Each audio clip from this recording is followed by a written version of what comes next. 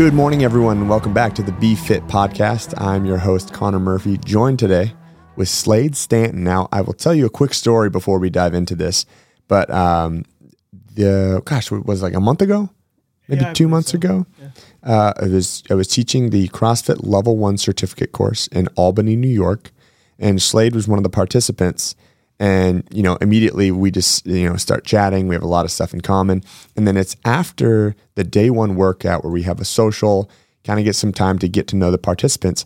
I find out that within the last year, Slayde has lost over 100 pounds or close to. Over 100 pounds in the last year.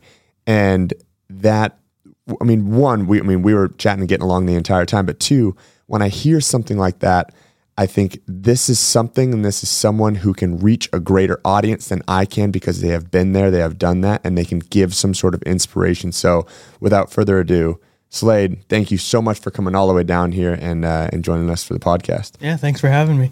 Now, where are you from? Vermont, northern Vermont. From northern Vermont. Do you still live there? Yep. How long did it take you to get down here? 3.5 hours. 3.5 hours, just to come down to hang out with me. What a guy, huh? Yeah. Now, kind of going back before we get into this, like the health change that you wanted to make, were you active as a kid? You play sports? I wasn't much of a team sport kid. Like elementary school, I'd play soccer and basketball, but as soon as I hit middle school, it was dirt bikes. Okay. But active. Kind of, yeah. Yeah. Yeah. You got to put your leg out there. There was no left-hand turns, right-hand turns. Biking. It was just hop on the bike and ride. All right, and then what do you do for work? Plumbing and heating. Plumbing and heating. Yeah. Essential, especially up in Vermont. Yeah. And those Northeast. Yeah, it's really cold up there already. And so when you were at your heaviest weight, how much did you weigh? 320. 320 pounds. That's two combined humans. Yeah. It's you and someone else getting together and creating one human. And at 320 pounds, just kind of, what was the quality of your life like? Man, I want to say it wasn't horrible. I was still, I didn't have issues moving, but I hurt all the time. Knees, back. I broke my shoulder dirt biking, and that just kept getting worse and worse, the heavier I got.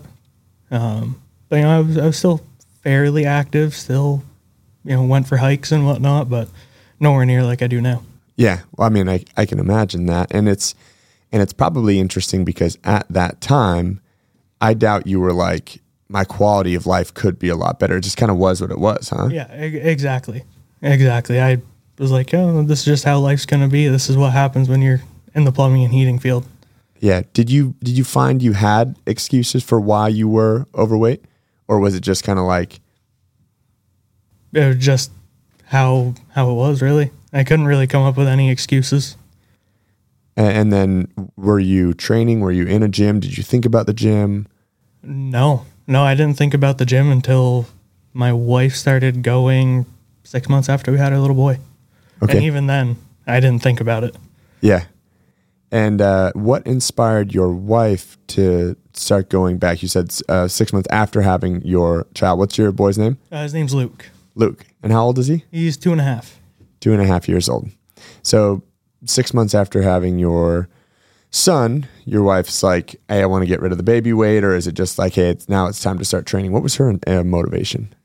I think it was just, she had gained a bit of weight after having him. So she's like, I just want to, I want to feel healthier. And she just, started at home, and then one day a week going to the local gym, and then stepped it up to a couple days a week. And now 2 years later, we go 5-6 days a week. And for people who are sitting in where you were a year ago, what did the start at home look like for her? Like what was she just looking at YouTube videos? Like what was she doing to? I think she was doing Daily Burn on Hulu. Daily Burn on Hulu. And that's just, is it like a free? No, I think it was pretty cheap per month. Yeah. And just, lightweight stuff, some light dumbbells and a lot of body weight stuff. Yeah. And then once a week to the gym. Yep. And then, I mean, we talk about it all the time, and it's just kind of that spot of getting your foot in the door. It's like of starting. But I want to talk kind of similar, the story that you had told me at the seminar when you had kind of decided, hey, I need to make a change. What really inspired you to do that? Man, there was a lot of it. I was severely overweight. So, and having our little boy really kind of put how big I was into perspective. It was hard to just get on the ground and play with him, and let alone, at this time be running around with him. And yeah, she convinced me one day. I absolutely hated it. It was one of the worst workouts that they've done, and the owner will still say that was one of the worst workouts she's put up. And I went back a couple days later, and I hated it again, but almost a year ago exactly, I've been going constantly. And what do you think drew you the first time? What made you say, fuck it, all right, let's do this? I think it was just giving in to my wife getting after me, and I appreciate it so much. Oh, I can imagine. I mean, we can talk later on about like the quality of your life now and what you're capable of now. What I was able to see from you at the seminar. But so it wasn't just like hey, I'm motivated. You get out of bed and you're excited now to go train. It sucked for a while. Oh yeah, it was awful. It was awful. I made a lot of big changes really quickly. Like getting my diet in check, which was hard. What did your diet look like before? A lot of soda, a lot of candy bars, and a lot of beer. I think you told me something that when your son kind of like drew parallels to like dad and beer, and dad drinks beer, and that was one of like the motivating things. Like, hey, I don't want this. Very much so. How did that come about? He saw me do it. Saw me go to the fridge all the time and grab beer, and he was little then too. But it was getting pretty bad with the drinking, and I actually, half the reason I stopped drinking was he gave me hand, foot, and mouth. And hand, foot, and mouth as an adult is terrible. I couldn't drink anything but water. And from there it was like, I had done a couple workouts, and I was like, it's time. So it was an accumulation of all these things. Oh yeah. And although I want to talk about your first workout. I want to talk about that one that you said was the most miserable workout. You go in probably incredibly insecure. Like, I don't want to fucking be here. I don't want to, I don't want to look bad, especially someone that's in a field where you are, successfully doing your job. I mean, it sucks for someone who like does something really, really well and then goes into something that they're just going to suck at, and they know they're going to suck at. Oh yeah. What was that first workout? Oh, I don't even remember. I remember there was some box jumps. And for being a bigger guy, I was still fairly agile. So I was like, I can do 24-inch box jumps. And I was doing them. But at the end, before even the end of the workout, I was laying on the floor behind the box, between the box and the wall, just dying. Could barely breathe. I mean, a 320-pound human doing a 24-inch box jumps is an impressive feat at that. Yeah. And then the consistency to go back. I mean, you had to have been just obnoxiously sore. Yeah, I'm still obnoxiously sore most of the time, but now it's a little different. I'm pushing now, not just trying to get through the workout and not puke. Yeah, not just surviving. Yeah. And was there a point in time that you were like, hey, I'm gonna see this thing through? Was there a workout? Was there a week? Was there a month? Was there something that you were like, all right, now that we've gotten things in gear, now that it sucked so bad, now I'm actually starting to enjoy it? Man, it was probably a couple of weeks of hating it and only going 2 or 3 times, and we went in for a Halloween community workout. Everyone's dressed up. And that was when I consistently, after that day, I purchased my first, punch pass to the gym. And then, I burned through that in 3 weeks, and just seeing the community at that, come together and have 18 of us in there just having a blast, all dressed up, looking goofy, it really just it felt like family then. Got to put some fun aspect into it. Exactly. I think that's interesting because, I talk about fitness as like a very serious thing, and it can be life-changing. And I think sometimes I miss the mark with people that you can realize like it's hard, but it can be fun. And that community aspect can be fun, and relying on people and seeing other people succeed as well. For sure. I take it serious, but in the end, like when I'm talking to someone about possibly coming to the gym, it's like most of the time they don't want to be working out in a group for the first time. And it's like, you kind of just set that aside, because once you get in there, everyone's being tortured one way or another. You're all in pain. Just join in with the pain, because at the end, everyone's cheering you on, whether you're the first or the last. Yeah. It doesn't matter. What was the first milestone for you? Like, were you like, when you got under 300, were you like, oh man, how far can we take this thing? Yeah, I'd say under 300. Once I hit like 285 was kind of big. That was the weight I was before my wife got pregnant. And she was really sick during the end of her pregnancy. So it was eating a lot of candy, staying up late at night, and just not eating right and stressed out. So once I hit that, I felt pretty good. And then after that, I was like, okay, I want to see 220. And I hit that 4 months ago. Wild. What are you right now? Like 212, roughly. What is there now?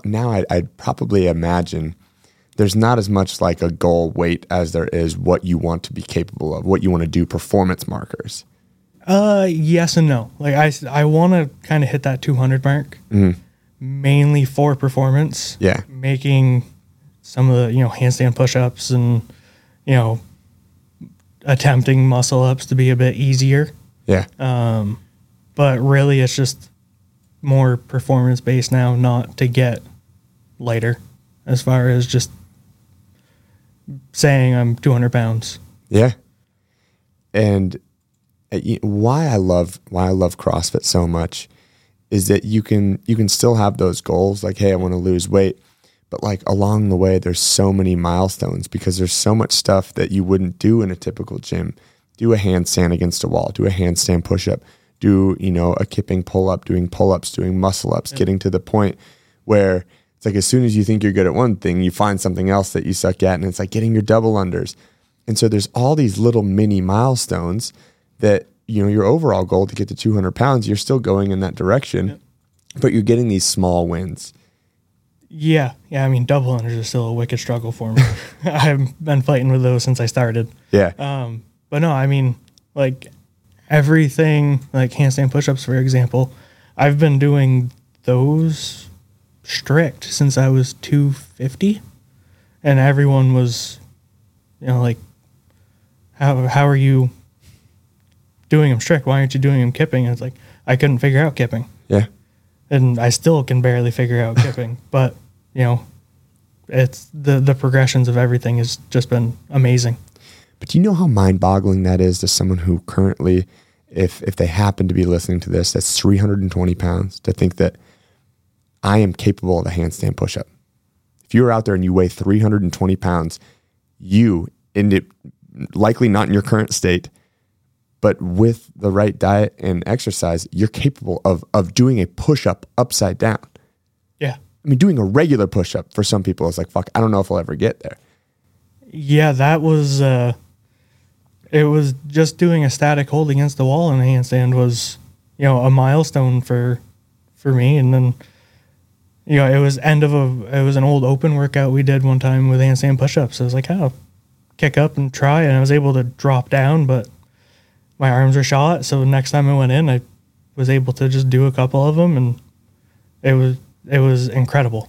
Absolutely incredible. Which open workout was that? Was that the one with the rowing and the wall balls before the handstand push-up? Yeah, it was like rowing, wall balls, and deadlifts. Yeah. Yeah. Fun.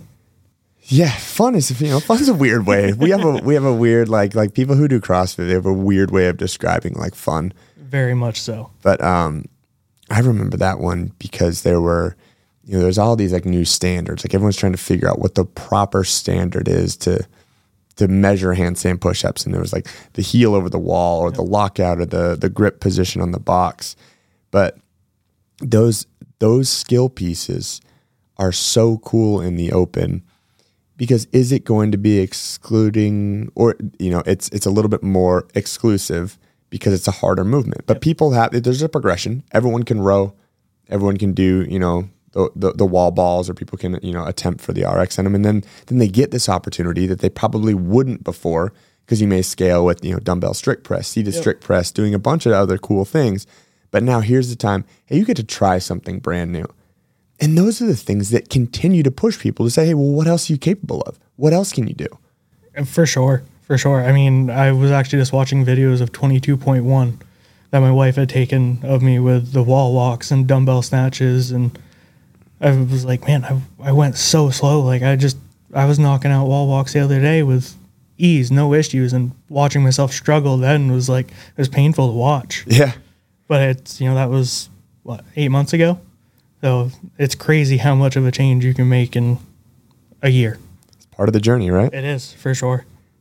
Now, I'm sure it wasn't all, sunshine and rainbows. Were there ever any setbacks? Did you ever find yourself, I don't want to say this as like relapsing, as like, just coming home and drinking like an 18 pack, but did you ever find yourself where you're like, that, where you weren't as motivated, and how'd you get out of that? I can't say really that I haven't been motivated. I'm kind of one of those people that if I'm going to do something, I'm going to go in 100%. There's times where my diet isn't the best, but I still hit the gym 5-6 days a week. If I'm not hitting the gym, we'll go for bike rides with a little boy, or, play outside, do something to stay active. But I haven't really hit any, like, go pound a bunch of beer and feel awful. And I don't want to feel like that again. Yeah, man, it's cool to hear, because I think even in, in my fitness struggles, there's been times, if I didn't, years I didn't qualify for the games. And then you take a week and you're like, oh man, like this sucks. And, it's almost like a little bit of a reset. But similarly, I think sometimes people get derailed by that. So like when you say, hey, my nutrition wasn't the best, but you were still staying consistent with your exercise. But even though your nutrition wasn't the best, you're still moving in the right direction. Yep.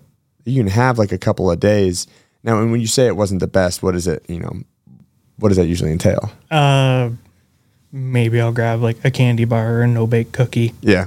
I mean, the no-bake cookies have been kind of my pre-workout as it's been getting colder. Good little snack. Yeah.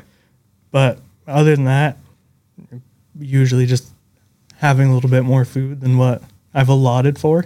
Yeah. That's pretty much it. What were the first steps you took nutrition-wise? You cut out, you were talking about like the soda and the candy. Is there anything that you follow? I know you talked about your wife's company, the shirt you're wearing, the Not Enough Nutrition.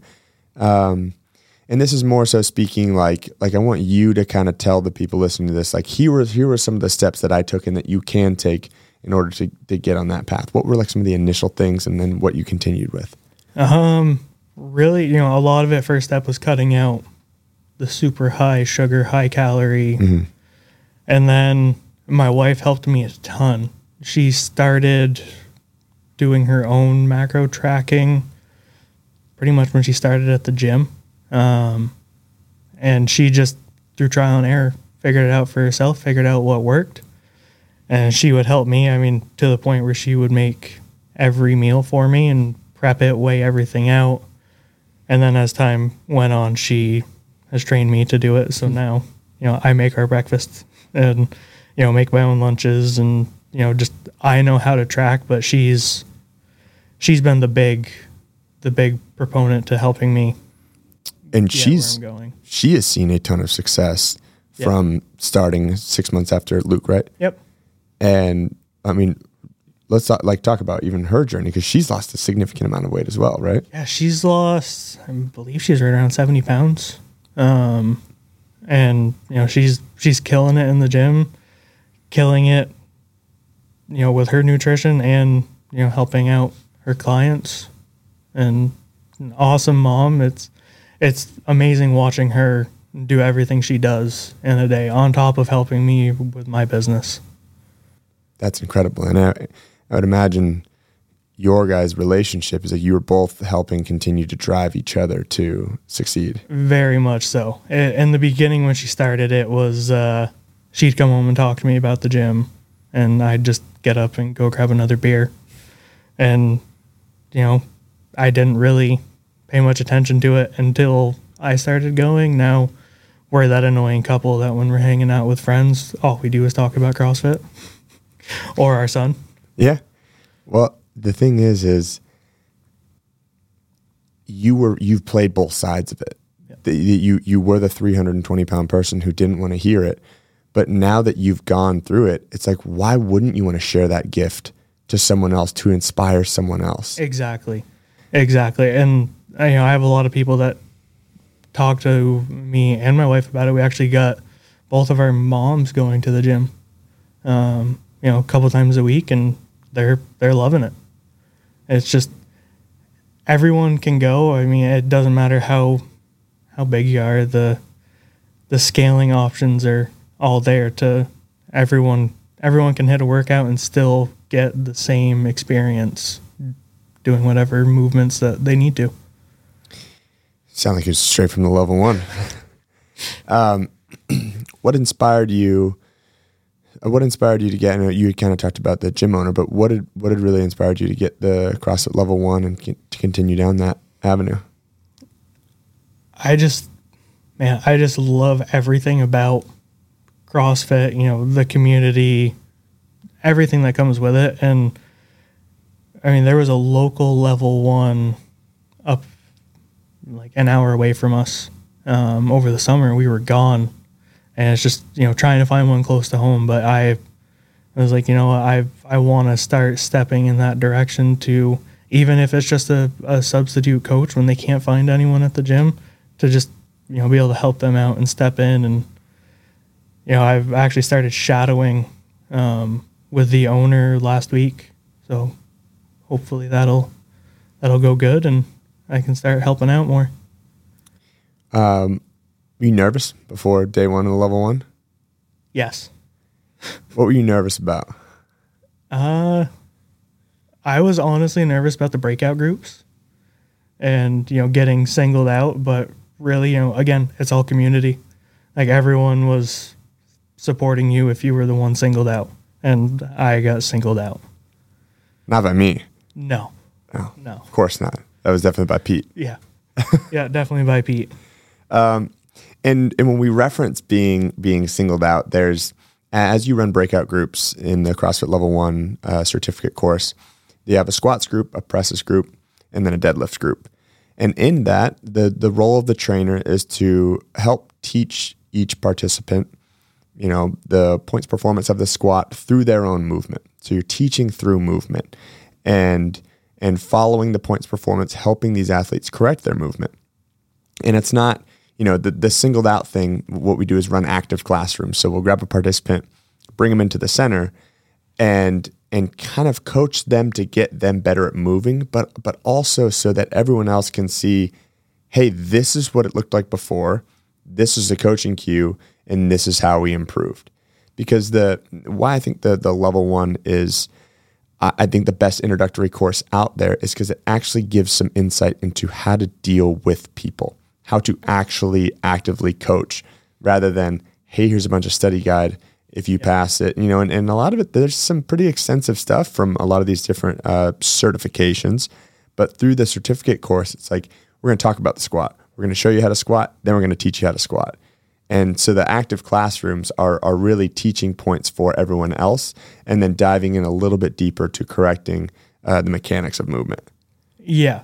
And that was watching, Pete or you, coach one person makes you think, is there something that I'm doing that's okay but could be a little bit better? Mm-hmm. And it's also helping you see what coaching cues can be used for, certain movements. Yeah. I mean, I remember kind of the same thing at my level 1. I know we kind of referenced this when we were in the breakout group. It's like, I was like, oh, I move really well. And I was the first person to get brought in an active classroom. And I'm like, man, they're just going to highlight how good I am at movement? And it was like, no, like completely picked apart. Yep. And I'm like, oh man, I could be getting better at this stuff. And then I was like, all right, I heard that cue. I heard, elbows are going to be down in this overhead squat. So that's where my elbows are going to be, because I don't, and you're learning in that environment. But, hopefully the goal in that is to make it, active community, to where you're not like, you suck, this isn't good. And you're just like, oh no. Yeah, that was after I got pulled to the center the first time. When I got pulled out again, it was more, I wasn't nervous. It was just, laugh it off, embrace what they're talking about, and really work on, that movement, which, I struggle with still, but we're getting there. I mean, most of these movements are infinitely refinable. Yep. There's little pieces that everyone can continuously get better at. Yep. And just like an affiliate, right? You have to check your ego when you get to the door. The same thing if you weigh, 320 pounds and you're like, I don't want to finish last or have people judge me. It's like, all it takes is one workout inside of a CrossFit affiliate. And then you're like, oh, okay, no one cares. Yeah. No one cares whatsoever. You're all just having fun. Yeah. They're busy dying through their workout. Exactly. It's kind of that same thing I think about with music. Some people are like, oh, can we hear this during the workout? I'm like, I don't think I could tell you a single song that is ever played during a workout. It's like once 3, 2, 1, go hits, I'm just like, as long as there's something that's loud, I am just miserable through this workout. Yeah. Until the end. And that's the same thing. I'm not looking at anyone else being like, oh, look at their movement or look at these things. I'm just like, I'm focused on me. Yep. And, giving my best effort. Might take a glance around to make sure everyone else is as miserable as you, but that's about it. I always take those glances around whenever I move on way too quickly. And that's usually when I realize I had a bad strategy for the workout. If the workout starts with an assault bike and when you finish like 20, 30 seconds before everyone, you're like, oh, I made a bad choice. Oh, I am notorious for that on the Echo bike. just that sprint out of the gate. You'd think we'd learn too. Yeah. Yeah. I mean, the owner, if she's coaching, she'll be like, hit it hard. And I'll hit it hard to where half the time I can barely finish the workout. Now, your owner, what's her name? Melissa Senesac. Melissa, she go hard in her workouts? Yeah. Yeah. Yeah, pretty hard. I usually see when a coach tells an athlete to do something and they'll do it, it's usually because they have that faith of either this is really working for me or I see them doing the same thing. Yeah, I mean, she's extremely fit, and watching her work out and watching her movement it's amazing. And also probably inspiring, I would imagine. Inspiring, yeah.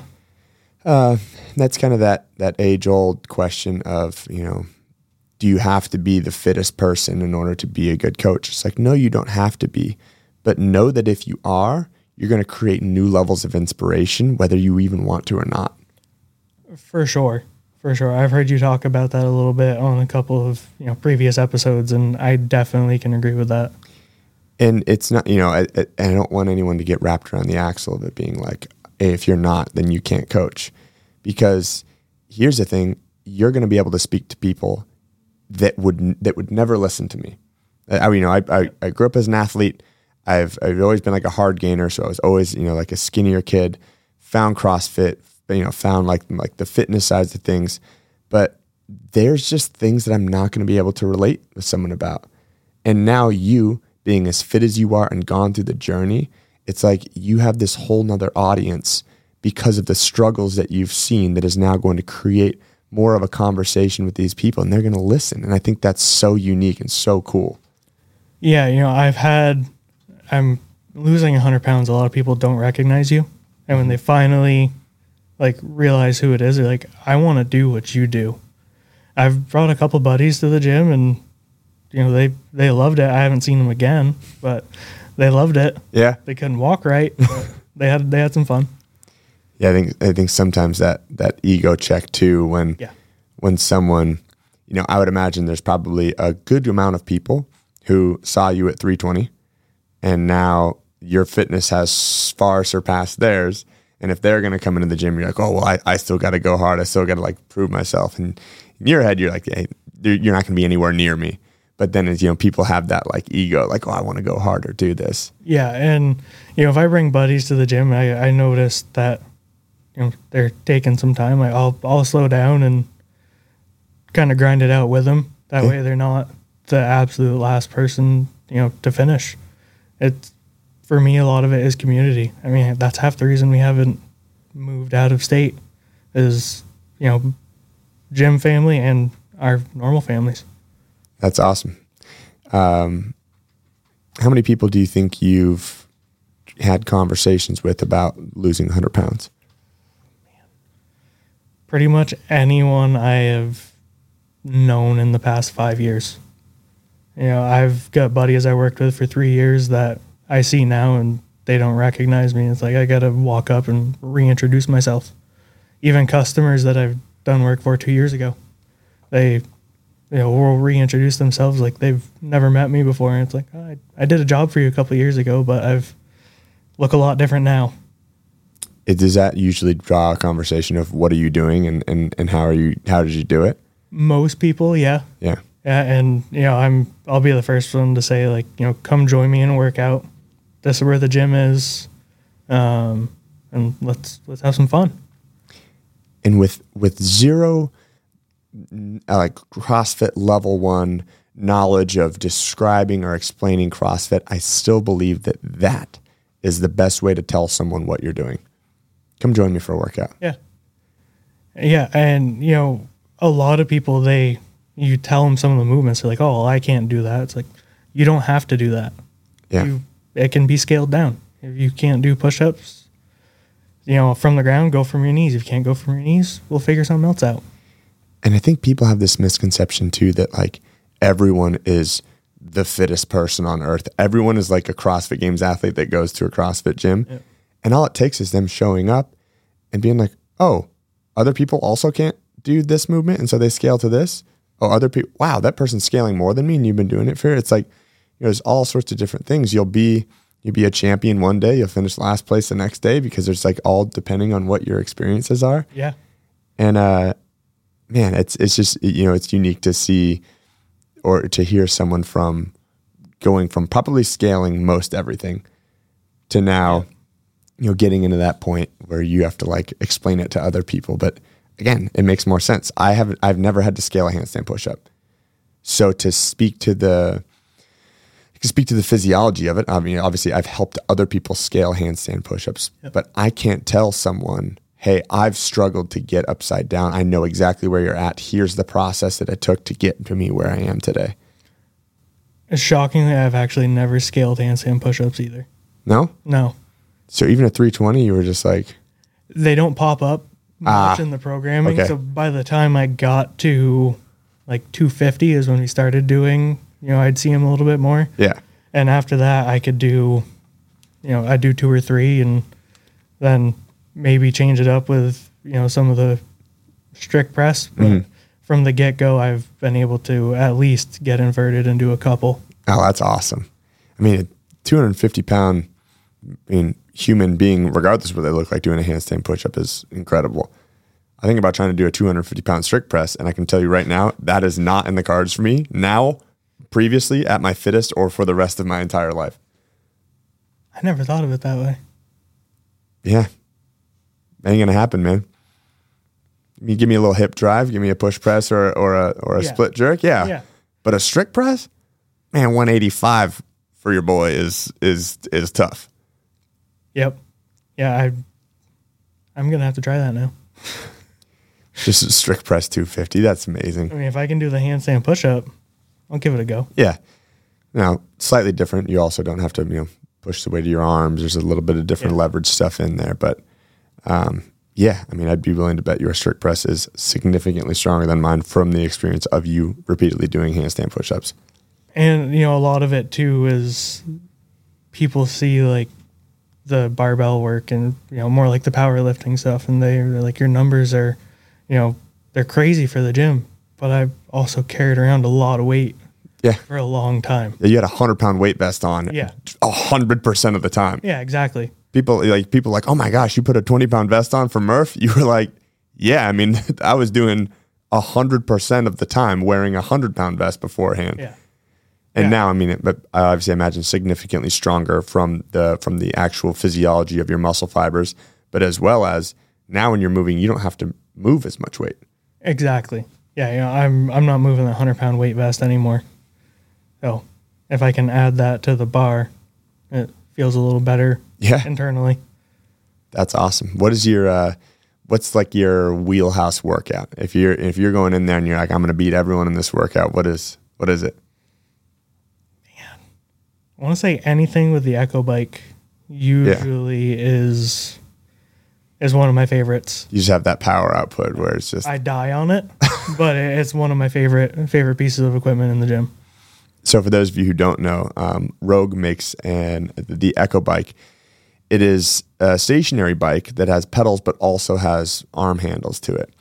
And what's amazing is that before CrossFit, someone would see this bike and think, oh, that's like a dumb exercise bike that I don't need to do.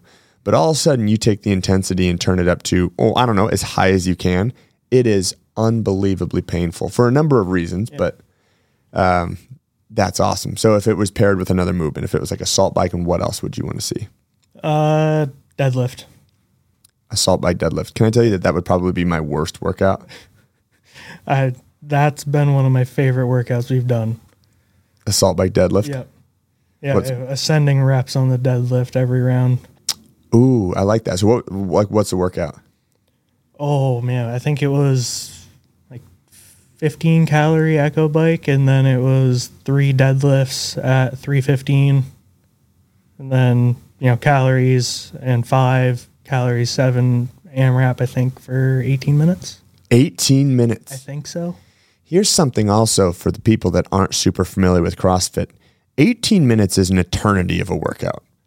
18 minutes is considered long. And if you're like, that's not a long workout, I encourage you to do an 18-minute AMRAP of 15 calories on the assault bike and ascending deadlifts from starting at 5 or 3, 5, 7, 9 at deadlifts at 315. And you tell me how long that workout feels. It took forever. I felt like it took forever. I mean, I think it was 5 rounds was what we got in. Well, those are the workouts too, where you're like, you go and since the ascending rep scheme, it's like you have 3, then 5 and 7. You're like in the round of 7 and you look up at the clock and you're like 3 minutes into the workout. You're like, I made some mistakes. Yeah, here. That was important to pace the Echo Bike. Yeah. And then when you get to like the back half, it actually goes by pretty quick because you're just sitting there and it's like you're not going unbroken on the deadlifts. You're spending way more time resting in between sets and getting back to the assault bike. Yeah, the rest between the deadlifts was key. Yeah. Doing 11 deadlifts at 315 after killing yourself on the Echo Bike was not in the cards going unbroken. Grab some chalk, even though you're already just chalked up and it has absolutely nothing to do. Your grip wasn't the determining factor. It was the fact that you're breathing heavy and your heart rate's at 190 beats per minute. Yeah, with especially if you have a belt on too, that's your breathing's even worse. Tightening that thing down. What's your least favorite workout? What's like the one where you're like, damn it, here we go? Wall balls. Anything with wall balls. Anything with wall balls. Why? I struggle to breathe. Looking up, I struggle to breathe, and I'll just heart rate spikes instantly. And I imagine when you start off, those are 320-pound squats that you were doing with wall balls. Yeah. And it's like, the 20-pound medicine ball doesn't seem that bad, but the fact that it's now with added 20 pounds, that's a 340-pound squat that you're hitting. Like that's gonna be a little bit more miserable. Yeah, I mean, even to this day, I can't stand wall balls. Fight through them. So for those of you who don't know what we're talking about, a wall ball, you have a medicine ball. Usually the prescribed weight for gentlemen is 20-pound ball. For ladies is 14. You squat all the way down. You stand up and you throw the ball at a target. And it's interesting. I've been coaching a lot more people that are outside of the CrossFit realm. And so when they come in, sometimes wall balls show up in the workout. And most people who are in the in fitness but not in CrossFit will start off being like, hey, here's what the wall ball looks like. Squat all the way down, stand and press. And like halfway through the workout, all of a sudden they're push press wall balls, not squatting all the way down. It's like, well, yeah, squatting all the way down is really hard and uncomfortable right now. And you're like, yeah, that's kind of the thing. Yep, that's the point. Did you start off squatting down to a medicine ball for wall balls? No. That was like a big thing in like original CrossFit. I think even like Karen in like the old days, like it was, you would squat to a medicine ball, stand and throw, and just so you could maintain and hold that standard, because it was so frequent for anyone who wasn't consistently squatting to, once things started to suck, to start riding that line and going higher and higher on the squat. Yeah, I find once it starts to suck, I just will drop as low as I can. My legs hurt. It's like, I'm not stopping myself. Not holding tension, not hitting that like just below parallel angle where you're like your quads are just absolutely on fire. Yeah. I'm the same way with flexible ankles. It's like my butt is touching my heels as a necessity to continue to do wall balls, not necessarily because I'm trying to hold the standard. Yep. So wall balls are, wouldn't expect that. How do you feel like running? Like if you were to go into the gym and it's like today's workout is a 5K run, handle that? I could handle it. I mean, I ran my first mile since high school, probably 4 months ago. In a workout? Or I went into the gym one day and they were doing class and I just took off running and ran a mile. What's your mile time? I think I'm averaging like 7:45, 8 minutes, somewhere in there. And that's a quick clip, especially when we're running, multiples. Do you have any, outside of the 200-pound goal, what are some of your goals fitness-wise, objective, like fitness measures? Have you gotten that strict muscle up yet? No. We were so close at the seminar. No, I've been working on it here and there. Yeah. I mean, muscle ups are definitely a huge goal. I've got a lot of I want to deadlift over 500 pounds. Where are you at right now? 455. I'm not far off, but it's going to take a bit. Yeah. Yeah. Well, especially now, granted, I always try to unravel things for people who may not be as experienced in this. If your only goal was to deadlift 500 pounds, you wouldn't be very far away and it wouldn't take you very long. Yeah. However, when our goal is a general physical preparedness, it's not as focused on one thing, because if all you were going to do is focus on that goal, we could eat a little more, we could start to gain a little bit more weight, to move a little bit more mass and train a little bit more specifically in that realm. But that's not the singular goal, right? It's the overall fitness while increasing yourself to that 500-pound deadlift to why you're not closer to just doing that.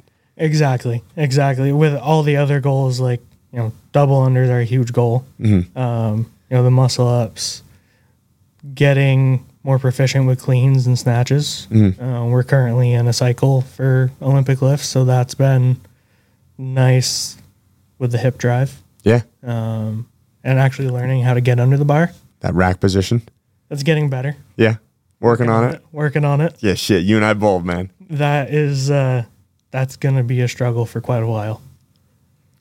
That was, I've been in the same boat with the stuff going on in my elbows, but I found the more I spent time warming up and working on it and doing, even just like rack pulls, like getting out of the rack, like forcing it to be in that position, like taking a little bit more time to warm up to those positions. It just, as helps your overall fitness. Yeah.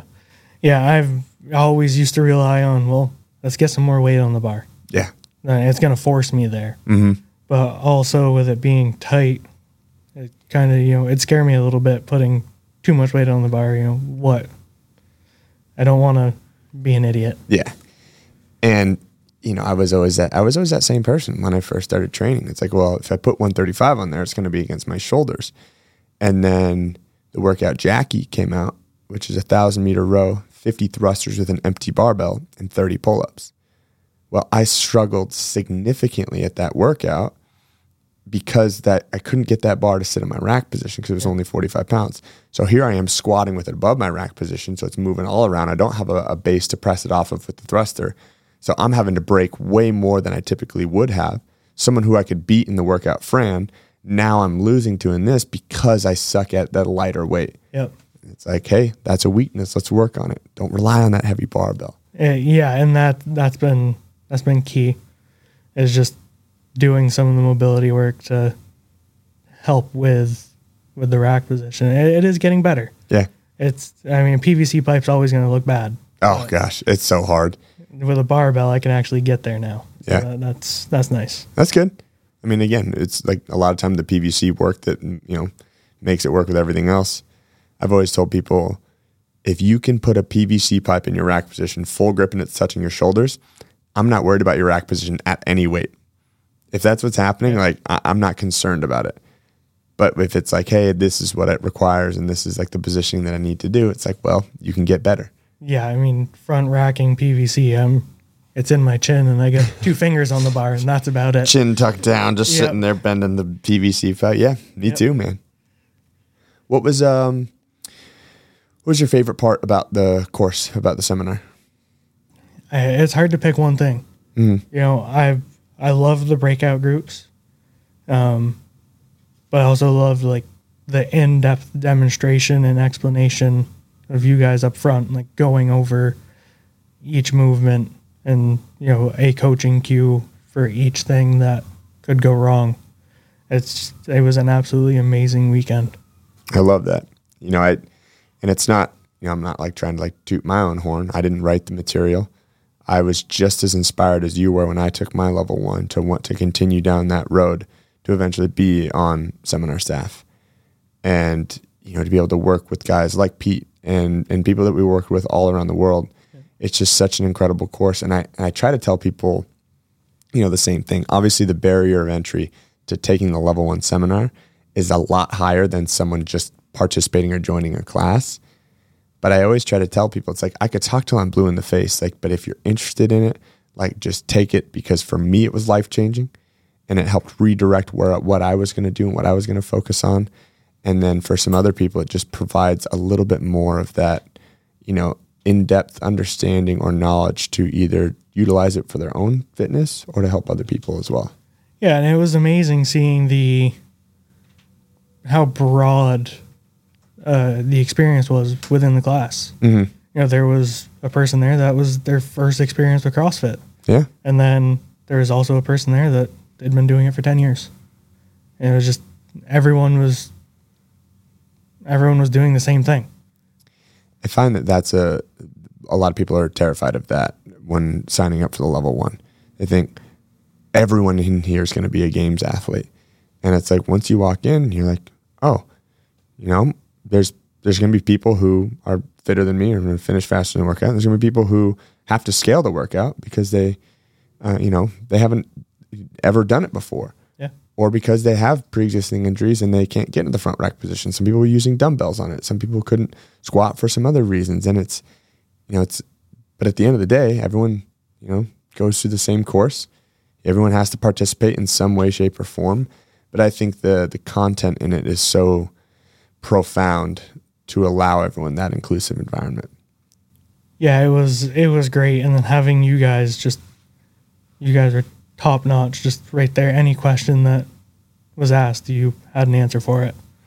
We also have like an FAQ in there to where it's like frequently asked questions. Gotcha. So a lot of them are CrossFit's answers, but you get enough experience just doing it. And there's not a single person who dons that red shirt, the seminar staff shirt, that isn't so obsessed with CrossFit that if they don't know the answer, they will search, dig, and find out. There's also a lot of trainers, and there's times on staff when someone has asked me a question, it's like, I don't know if I know the full answer to that. And then, you have a course administrator or, the flow master who can help out and answer it. But because of the care and passion that we try to portray to everyone else, it's not going to happen twice, because I want to know, I want that answer, not so I can look cool, but so I can help give that information to someone else and help, direct someone that continue down that path and, help them. Yeah. What so you've been interning or kind of like shadowing. Yep. Have you coached at all? Not yet. No? Not yet. I just started last Monday. Oh, that's awesome. I did 2 classes Monday, and I did 3 classes with her last Friday. Oh, that's awesome. You enjoying it? Yeah. Yeah, it's a wicked cool experience. It's she's an amazing person to learn from. Yeah. And just getting those little tips here or there on, how she likes to run her classes. It's absolutely amazing. Have you had any kind of performance or something that you've done that you kind of look back on and be like, I never thought I'd be able to do this, or I never thought that I'd look like this or whatever? Has there ever been any like profound moments for you in this over 100-pound weight loss journey that you're like, holy shit, like I just did this when this was my past? Man, there's been a lot. Yeah. Just like going on more than a bike ride around the yard, especially with my little boy. Like we'll, go on 15, 20-mile bike rides, and that's something that I would never think I would have done back, a year and a half ago. It was hard to get off the ground and get down there to play with him, and now we're throwing him on the bike and going for rides, taking long walks. It's just nothing I was ever interested in before.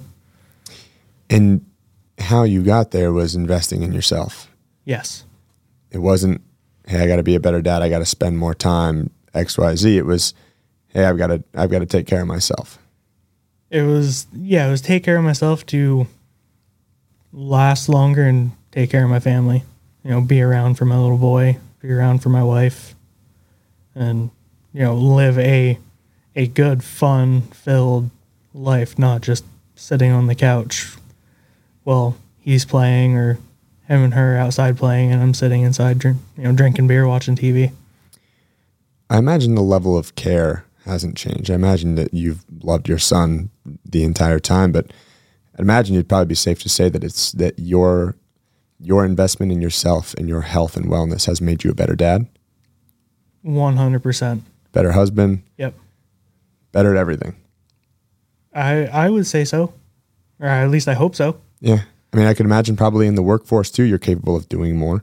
You're capable of, just talking about the physical aspects of it, but the mental side of it, of eating well and having a lot more clarity and having a lot of the actual, like the cognitive brain function that improves through not, killing yourself with high fructose corn syrup and highly processed liquid and refined sugars every day. Yeah. Yeah. That was, cutting out alcohol and all the sugar was huge. I was at the point with drinking where I got used to feeling like crap every morning when I got up. That was the new normal. And went a week without it, and I felt absolutely amazing. That's not to say I won't have a beer or two every now and again, but I'm not drinking an 18-pack a night like I used to. Man, that's, it's inspiring to me because I haven't gone through the hardships that you went through to get to where you are now. Everyone has their own hardships, but I think what I was most inspired about and why I wanted you to get on here is because you can, like we mentioned before, you can speak to an audience that I can't. And you can say, hey, I've been there. And you can, if you want to, you can make yourself a resource to give the gift that you gave yourself and inspire other people on that journey and give that same gift to them. Yeah, and that's what I want to do, on top of progressing myself and my fitness is, I want to do anything I can to get involved with the industry, with the gym, and just, I absolutely love it. I feel absolutely amazing, and I want to give, help people feel the same way I do. I guess the question I was going to ask is like, why do you have that passion for it? And it's because of your past and present. Yeah. I mean, I don't wake up sore, at least not the way I did before. My back doesn't hurt every morning. My knees don't hurt and pop. I wake up sore because I maybe pushed it hard at the gym yesterday, not because I did nothing and just wake up with a sore back and knees. If you could tell someone listening to this right now that's like, wow, that's an inspiring story, but I don't know if I'm going to go into a gym. If you could tell someone kind of something that got you to just say yes to it, if there's anything that you can kind of like speak to that audience, what would you tell them, that person, to, what could happen from this, or what, Yeah, I mean, it's really just, for me, it was just get up and go. Like, I didn't want to. My wife, as I said, she kind of dragged me there for the first one, but after the first couple, it was just addicting. Mm-hmm. It was hard to go. I felt like a fool the first couple of times, and after that, it was just, everyone was so inspiring, just like, telling me I did great, even though I was the last one to finish, and felt absolutely horrible that it was hard not to want to go back. So if I could kind of hone into like 3 general things from listening to you. First one is, you have to have a reason why. There's got to be like hey, I don't want this anymore, or I don't want this quality of life, or I don't want my son to think dad sits on couch and drinks beer. Exactly. 2, to have someone, that you can sign on with. I like to call them like a liability buddy. Like they're strapped to you. Like, hey, if we're going in this, we're going to go in it together. Yep. And then 3, and this isn't, I always love to preach the CrossFit community, but is to find a place that is a community. For sure. And the gym we go to isn't an affiliate, but they still do. It's functional fitness. It's very, it's CrossFit-esque workouts, and it's just absolutely amazing. The community within each gym, but also just the community in general. We do competitions at a gym that's an hour away, and they're, the community there, everyone knows everyone, from even, the gyms in Burlington to all around northern Vermont. And people travel from Mass to do the competitions up there, and everyone knows everyone. Yeah. It's like, it's a familiar faces, familiar environment. Yep. And I think it comes down to that like shared suffering thing.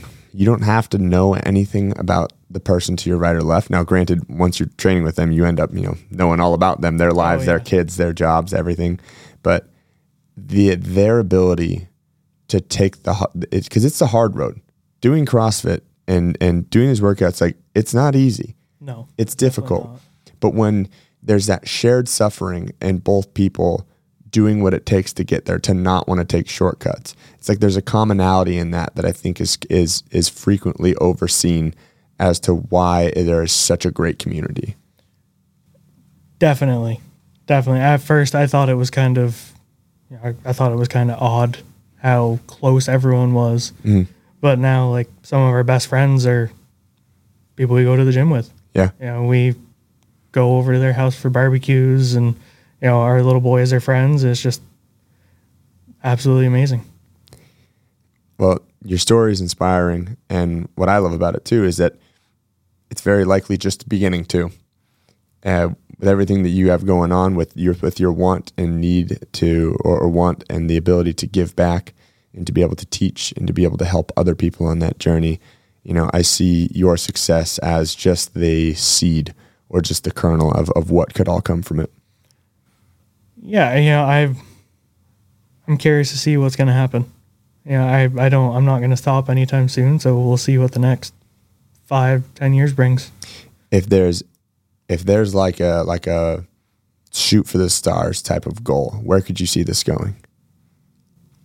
A shoot for the stars would be try to get to a semifinals for the games down the road, like not anytime soon, but even if that means as a masters athlete, that'd be a huge goal.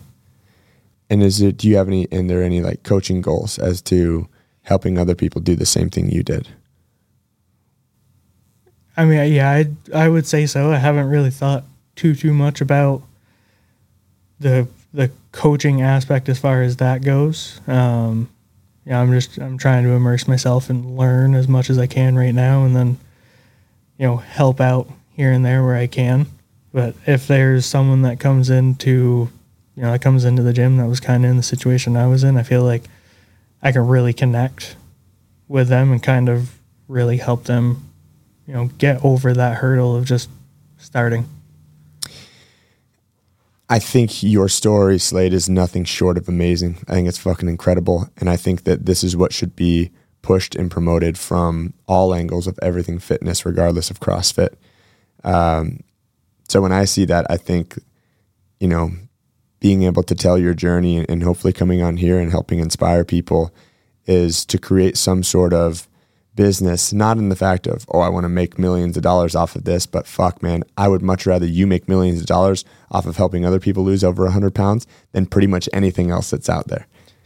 I don't know what it's going to bring within the industry. Any way I can be involved, I want to be. Amazing. Rather it's coaching one class a week or, I can coach more, whatever that may be. I love it so much. It's changed my family's whole perspective on life that I don't really want to do anything else. If someone wants to get a hold of you from watching this podcast, do you have an email or something that we can give? We can even put it in like the comments of the. That might be a little easier to type it out instead of spell it over. Yeah. So we can put it on there, but is there, I'd imagine this will reach people that, may not typically be listening to this, a headline of someone losing over 100 pounds and how you went about it, the things you had to cut out and the dedication that you had to have. And some of the things that you stuck with that helped carry you through, some of the times where it sucked or the, fall off the nutrition wagon, get back on it. I think that there's a lot to it. And I think that you can provide something that, as much as I want to try to provide all things fitness, I can't. And I think that's awesome. What about like social media handles so people can continue to follow your journey and get inspiration from that? Yeah, Instagram and TikTok are both the same. I'm trying to get better about posting. Not that great. You and I both, man. They're both Dragon Slayde 725. And we'll put those in all the comments and all that stuff too, to be able to follow along in your journey. I'm so excited that you came down here. I'm glad we made this happen. Yeah, me too. Thank you. A lot of times it's, you have these discussions and it's either one side of it. They're like, oh yeah, I'll do that. And they have no plans on doing it, or like, hey, let's make this happen. But, being able to stay in touch with you, you've inspired me. Every weekend at the Level 1 seminar, there's people that I learn from. There's people that I'm inspired from, and you're incredibly inspirational, incredibly enthusiastic, just incredible to have in the course. And I can't thank you enough for coming here. And if anyone has any questions for me, you guys always know how to find me at Big Night Fitness on Instagram, or if you follow our website, bignightfitness.com, comment here in the YouTube channel or however you listen to the podcast. Always feel free to reach out. I can also, if you can't figure it out, I can get you Slayde's contact info as well. Get an email over there. If we just, as you heard from him, like, you just got to start. Yeah. That was the biggest thing. And, if it wasn't for my wife and, everyone at Deep Roots Fitness is where we go, I would probably still be sitting on the couch drinking beer. Never would have done the L1, never would have started. I would hate to see what it would be like now if I stayed doing what I was doing. Well, I think you, your family, myself, everyone else participating at the Level 1 and everyone at Deep Roots Fitness is fucking glad that you made that decision and you made those sacrifices, which now probably don't seem like sacrifices. They seem like the best, optimal thing that you could have done. But again, can't thank you enough for joining on here. And hope to continue to follow your journey. Yeah, thank you. All right, guys, signing off. We'll see you next week.